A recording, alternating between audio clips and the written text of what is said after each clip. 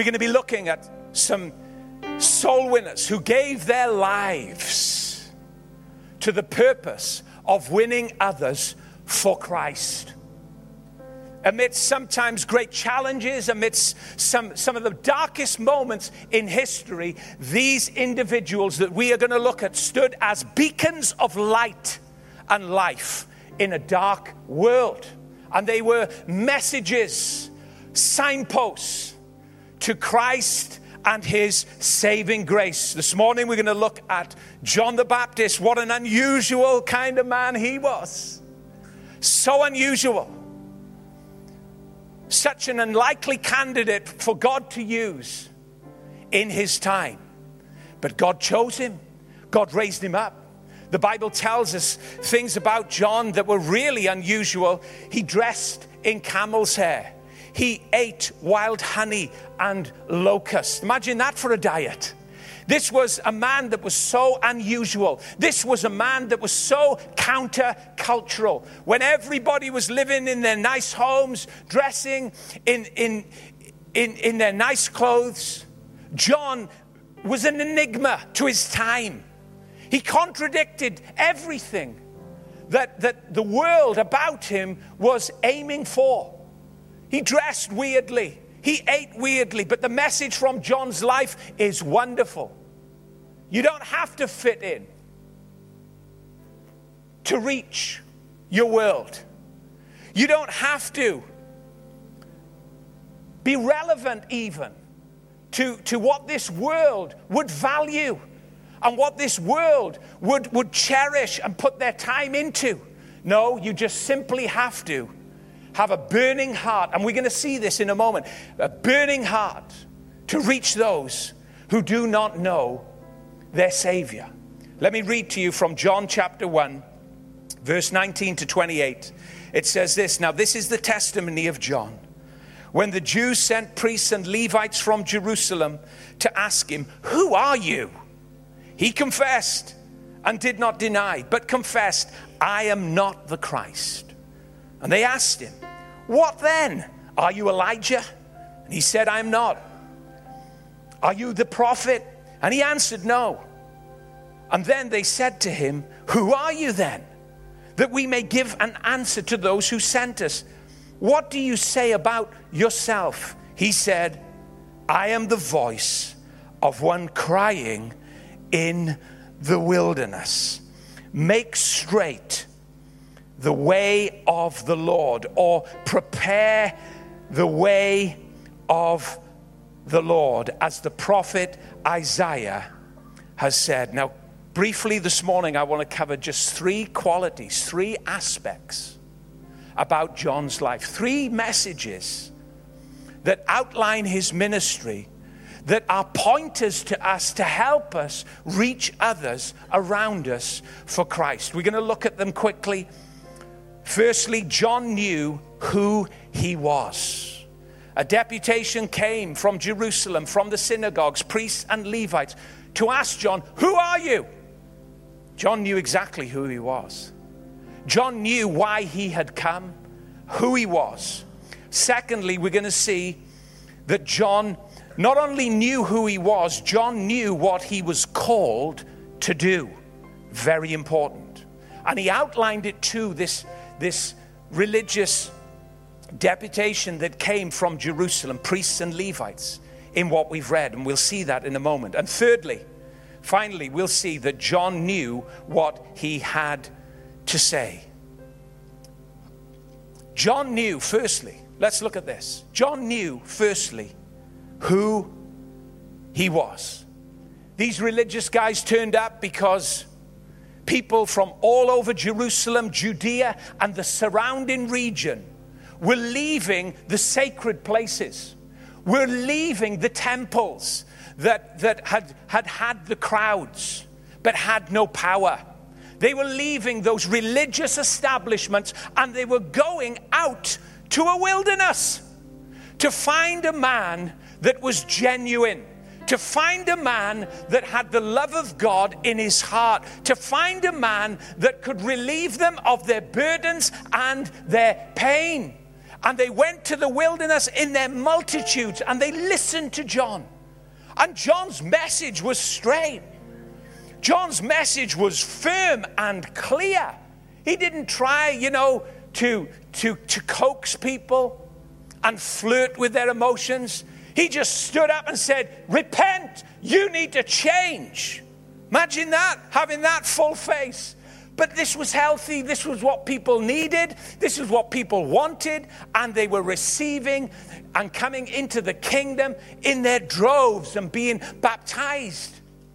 He was emptying the synagogues. People were coming en masse to him. And now the religious fraternity from Jerusalem had sent a delegation to John to find out what was happening, who he was. They said, are you the Christ? He said, no. And that's all he said. I mean, these guys they had to drag an answer out of John. He didn't explain himself. He wasn't trying to get people's endorsement. He wasn't trying to get people's buy-in. And he wasn't being obnoxious for the sake of being obnoxious. But he was just being who God had called him to be. He knew who he was. He knew what he was about. He knew what he had been called to do. Are you the Christ? No. Then are you Elijah? No, he says. Doesn't even want to talk to him. Doesn't want to entertain him. Just wants to continue on in the work that God has set out for him. Are you a prophet? No. Read it. Then who are you? They had to pull it out of him. And John is so self-effacing. This man is so humble. And this is what you see, the spirit of his heart in these words that we have read. Simply. And this guy has a huge ministry. Things are happening around him. But he doesn't get enamored by the crowds. He doesn't get enamored by the way that God is moving in his life. He says, I'm just a voice. I'm a voice crying in the wilderness. Caroline talked about having a burden. That's a burden right there. A man with a burden. A voice, using his voice, crying in the wilderness. You say, but Dave, I can't be like John the Baptist. I'm not going to see thousands of people led to Christ. No, you or I may not see that. We may not have the ministry that John had in the wilderness and see large numbers, but we can be a voice. You, like John, have a voice. Is it a voice that cries? Is it a voice of compassion? Is it a voice that explains and carries, like Caroline says, the glorious message of our Savior, Jesus, to the lives of those who are lost and perishing? You have a voice, just like I have a voice. We use our voice all day long. How much of our voice is used to carry the good news of the gospel? Let's weigh it up. Let's really take stock of how we use our words. Proverbs says that the power of life and death is in the tongue. Oh, the wonderful blessing of when our life's voice is used for the power of life. There is no greater power than the power of the gospel of Jesus Christ to carry life. I'm telling you now, it doesn't make bad people good. It raises dead people to life. That's what it does, spiritually. That's what it does. How are we using our voice? Let our voice, like John's voice, cry in the wilderness of our world. There's a wilderness all around you. Your voice, as it carries God's word, can carry hope into your family. Your voice can be a voice into your workplace, into your school, into your neighbor's home, into your friends, family, marriage, health. Your voice can be a vehicle to help others and to be a blessing, because there's power or death. The power of life or death is in our voice on our tongue. Let's make sure that it's the power of God's word that carries weight in our tongue. I'm telling you, the Holy Spirit is going to make us aware, I really believe, of the way in which we use our voice. He's going to put a guard upon our mouth. We're instructed to pray for a guard to come across our mouth so that our words will be good, wholesome, pure, noble, uplifting, and life-giving. This is a glorious task that we have, a weighty task. It really is. I tell you now, you go to the Royal Gwent Hospital and you do not see healthcare professionals in their role there as they serve and help people who are injured, messing around and treating things as trivial. It's an emergency situation every time a new patient comes in. And I'm telling you now, God is raising the temperature, friends. The Spirit of God is raising the temperature for the lives of men and women in this city who are going at this moment in time on a head-on course to a lost eternity. And we are the bridge. We are the means of salvation that God is going to use, the instruments of salvation. You say, well, you're being a bit strict this morning. We haven't seen you like this. Do you know what? We have some people in here who are in the army. And at any given moment, they are aware, ready, and able to go into conflict.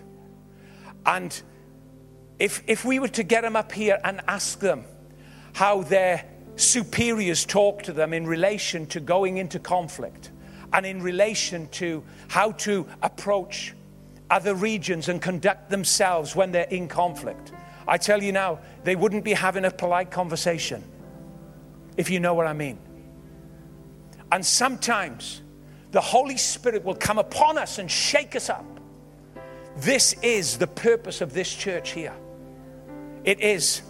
We have not been raised up to entertain. We have not been raised up just to be in here and socialize with one another, as good as that is. We are raised up to reach one another, but also to reach out beyond one another and bring a lost world to Christ Jesus. John knew exactly who he was. Now you're going to have to go with me for another 10 minutes, okay? 10, 15, maybe 20, no, 15. You're going to have to stay with me, but this is an important message. It really is. It really is for all of us. D.L. Moody, the great evangelist from America, saw millions of people went to Christ on the continent of America and even into the United Kingdom. He shook 2 continents with his ministry. And one day, 3 pastors came to D.L. Moody and they said to him, Mr. Moody, when you preach, when you use your voice, how is it that tens of thousands just simply receive Christ? How is that? We try to do the same with little result. You use your voice. He said we use our voice to no avail. You use your voice and tens of thousands receive Christ. What is that? He said, it's very simple. Come up to my hotel room. We'll have a conversation and I'll show you why. I'll show you exactly why this happens time and time again. So they went with him, excited to find out the secret behind D.L. Moody's powerful ministry of evangelism.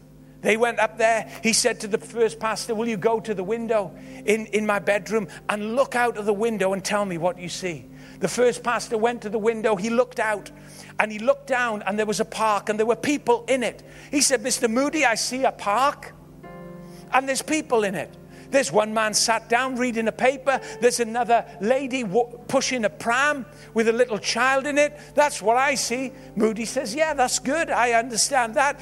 Now, sir, second pastor, will you go and tell me what you see through the window. He went to the window, looked out. He said, well, Mr. Moody, he said, I see the same park. Although I don't see what the first man saw. He said, I see a man walking a dog. He said, I see another vendor selling ice cream and wares. And he said, there's a couple holding hands. Moody said, yeah. He said, that's fine. He said, that's what you see. Let's ask the third pastor. The third pastor came, stood in front of the window, and had much the same response, much the same description. Mr. Moody, I see the park. I see people in it. See children on the grass playing games. I see people walking with one another, talking, just enjoying a stroll. And then Moody got the three of them together by the window, and with tears running and streaming down his face, he said, you see, that's what's different between you and me. He said, I see men and women without a savior, lost and in need of Jesus. What is that? I'll tell you what it is. It's a voice crying in the wilderness for lost men and women that do not have a savior. They had a voice, but all they saw was men and women conducting their life in everyday activity. Moody had a burden from God. He had an urgency and an alarm within him to reach and save anyone and everyone under his care. And that's what he did. There was a burning heart. There was a burning life that spoke with such love and such tenderness in the simplicity of the gospel invitation, and he shook 2 continents.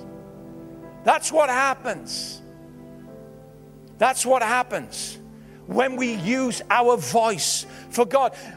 Many of us, probably all of us here, are never going to do what D.L. Moody did. God has raised mighty men and women up in our earth and in our country to evangelize masses of people. Wonderful. We should rejoice for that and pray for them. But all of us have a voice just like Moody. The question is it crying? Is it crying for men and women to be saved? Is it crying? Is it carrying the gospel of the Lord Jesus Christ? When Jesus sent his disciples out into the world, he didn't tell them, firstly, to be trained for 3 or 4 years in evangelism. He said, listen, you've seen it, you've heard it from me, now just get out there and do it. Get out there and do it. And you will be fruitful. Oh my. And they did it. And there was testimony. And it was happening in so many different ways. When you read the book of Acts, and you see the early beginning moments of that young church, they had a voice that cried in their time. They had a voice with a burden, with fire, with life on it, to help others receive Jesus. John knew who he was. Do you know who you are? I'm not talking about all of the stuff that we like to fill our CV with, or how we like to introduce ourselves in certain circles. No, do you know who you are in light of who God has called you to be? Let me tell you, it's very simple. A voice in a wilderness reaching men and women for Christ. Simple. Simple. Secondly, so firstly, John knew who he was. Secondly, he knew what he was called to do.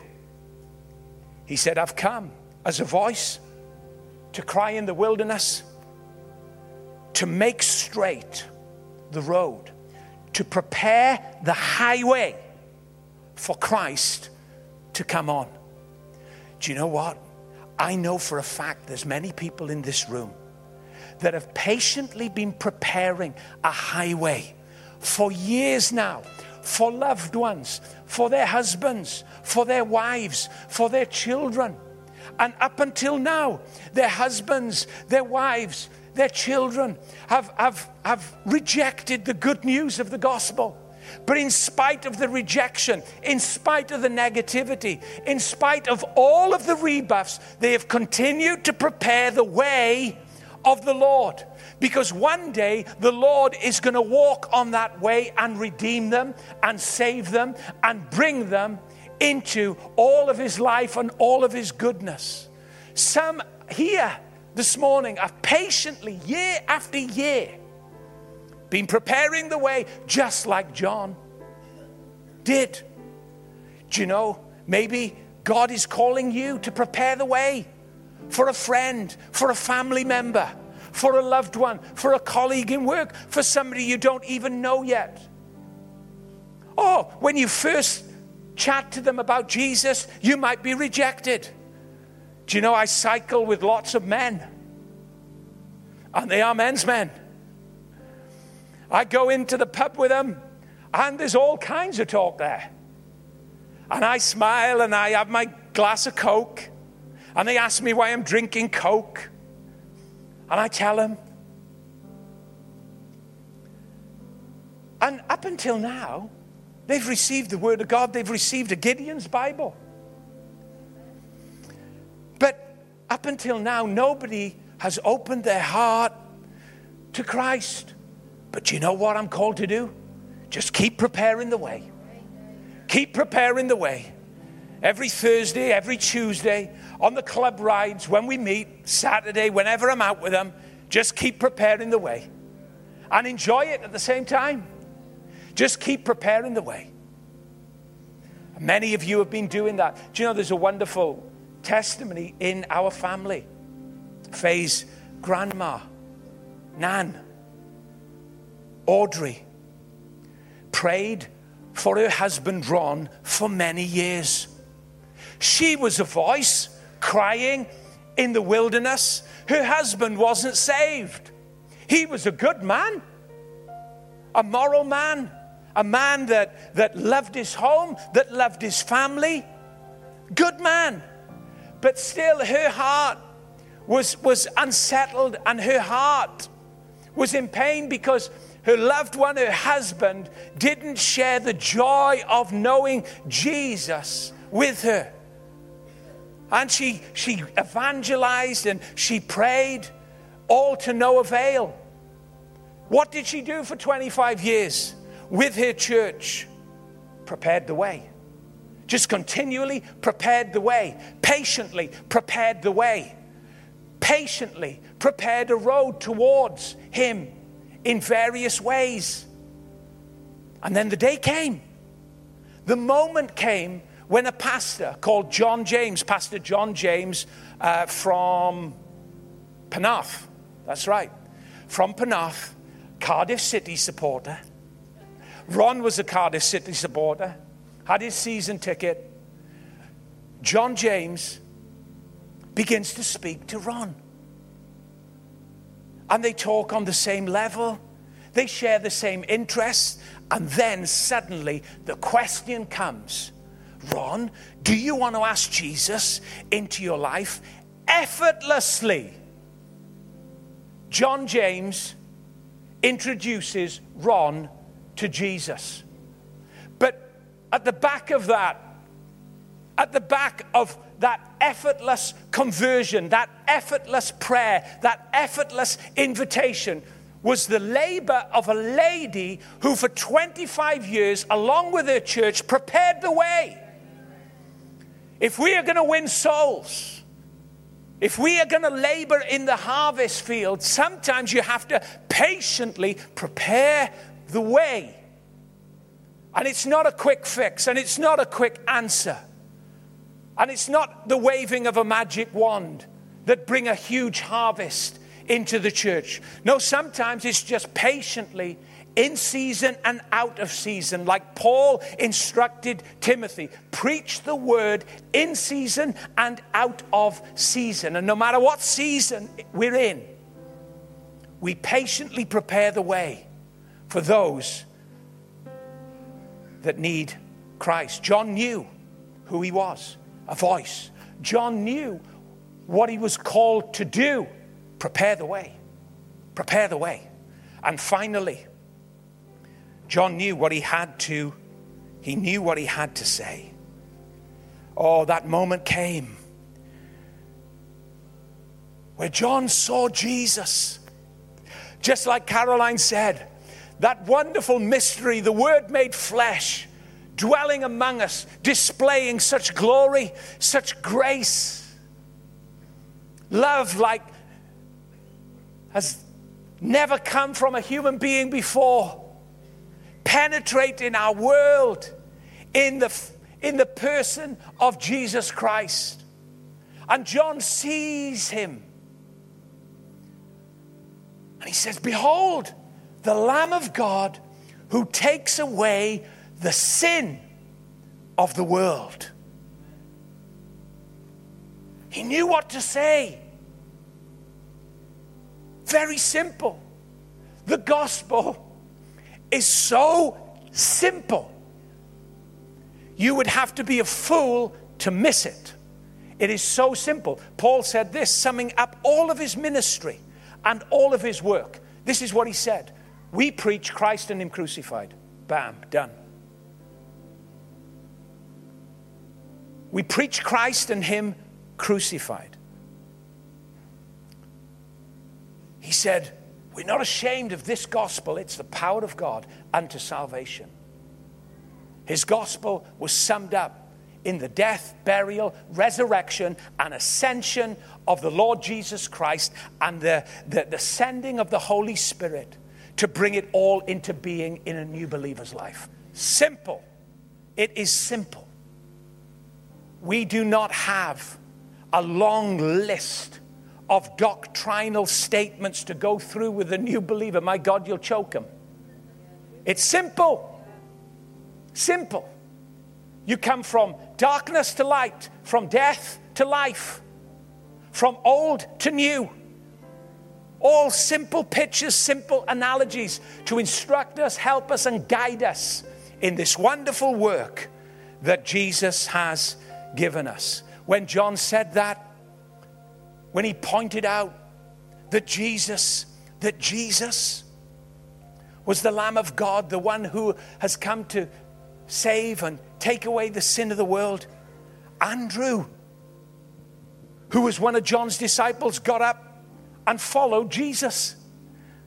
You see, John was self-effacing. John wasn't trying to hold on to people. John wasn't trying to point to himself. It's me, it's me, it's me. Look at me. This is my ministry. Look at how it's affecting all of these multitudes of people. It's me. No, John was pointing away from himself when he saw Jesus. He said, there's one coming, and I'm not even worthy to even undo the latchets on his sandals. I must decrease. He must increase. And I'm telling you, if we are on the increase, Christ is on the decrease. But when the church gets on the decrease, that's when Jesus is lifted up and he can do some stuff in our land. It really is. John pointed away from himself to the one that was coming, the Lamb of God. Andrew gets up, starts following Jesus.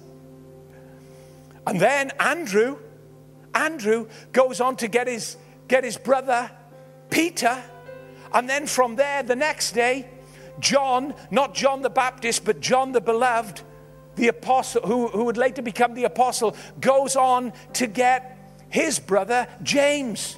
4 people, 4 young men that came to Christ as a result of John pointing out that Jesus was the Christ, the Son of the living God, the one, the Lamb who had come to take away the sins of the world.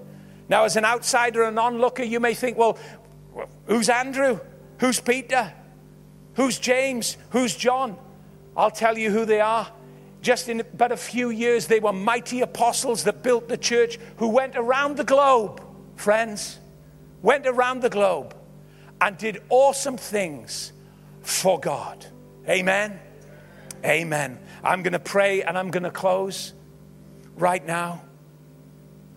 But I believe that the Holy Spirit is going to help us and enable us to know firstly who we are. throughout this year, we're to be a voice. We're to be a voice crying in the wilderness of our world, reaching people with the love of God. Not only is he going to show us who we are, but he is going to help us to understand who we are called to be, to prepare the way patiently, lovingly, tenderly with those who are struggling, and with those who are far away, maybe at this moment. And also, the Holy Spirit is going to give us the words to say. He's going to help us with what to say. You never have to be afraid, child of God, when it comes to knowing what to say to a world that does not know Jesus. I tell you, the Bible tells us there is an anointing that abides within you, whereby you have no need that any man teach you concerning anything. For the anointing, the Holy Spirit, will teach you concerning all things. 1 John. It's in 1 John. You can read that. You never have to be afraid in relation as to what to say. The Holy Spirit will give you the words. Amen. Amen. Lord Jesus, we thank you today for your word. Lord, I pray for each and every one of us. Lord, I felt your burden on this word.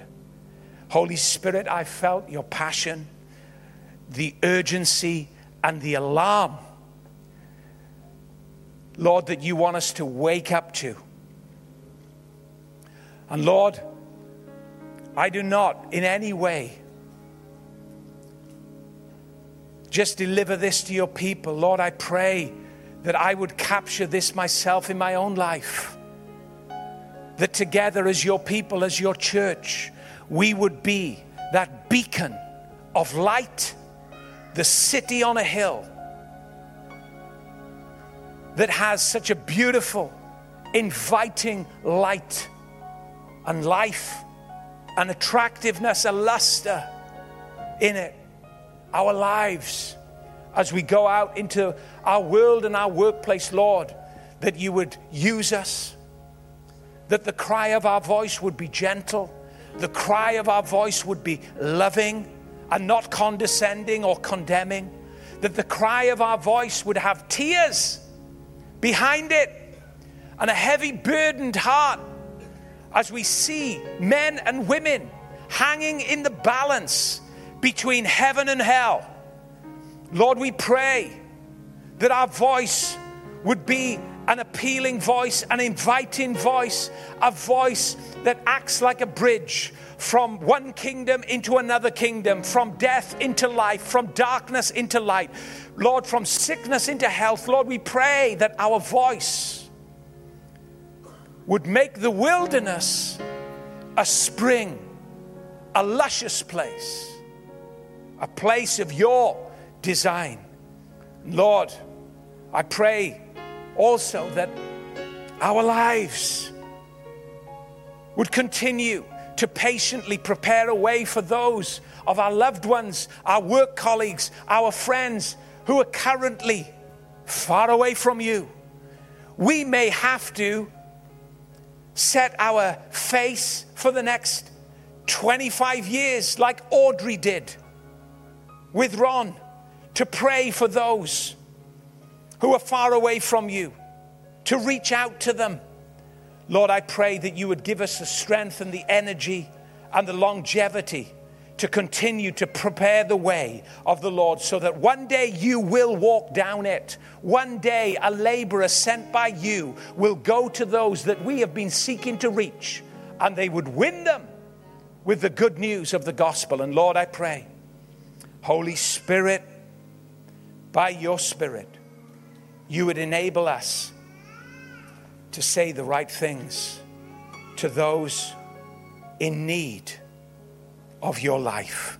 We ask this, I ask this for your people, and throughout this new year, I pray, Holy Spirit, that you would energize us, give us the opportunities, divine appointments.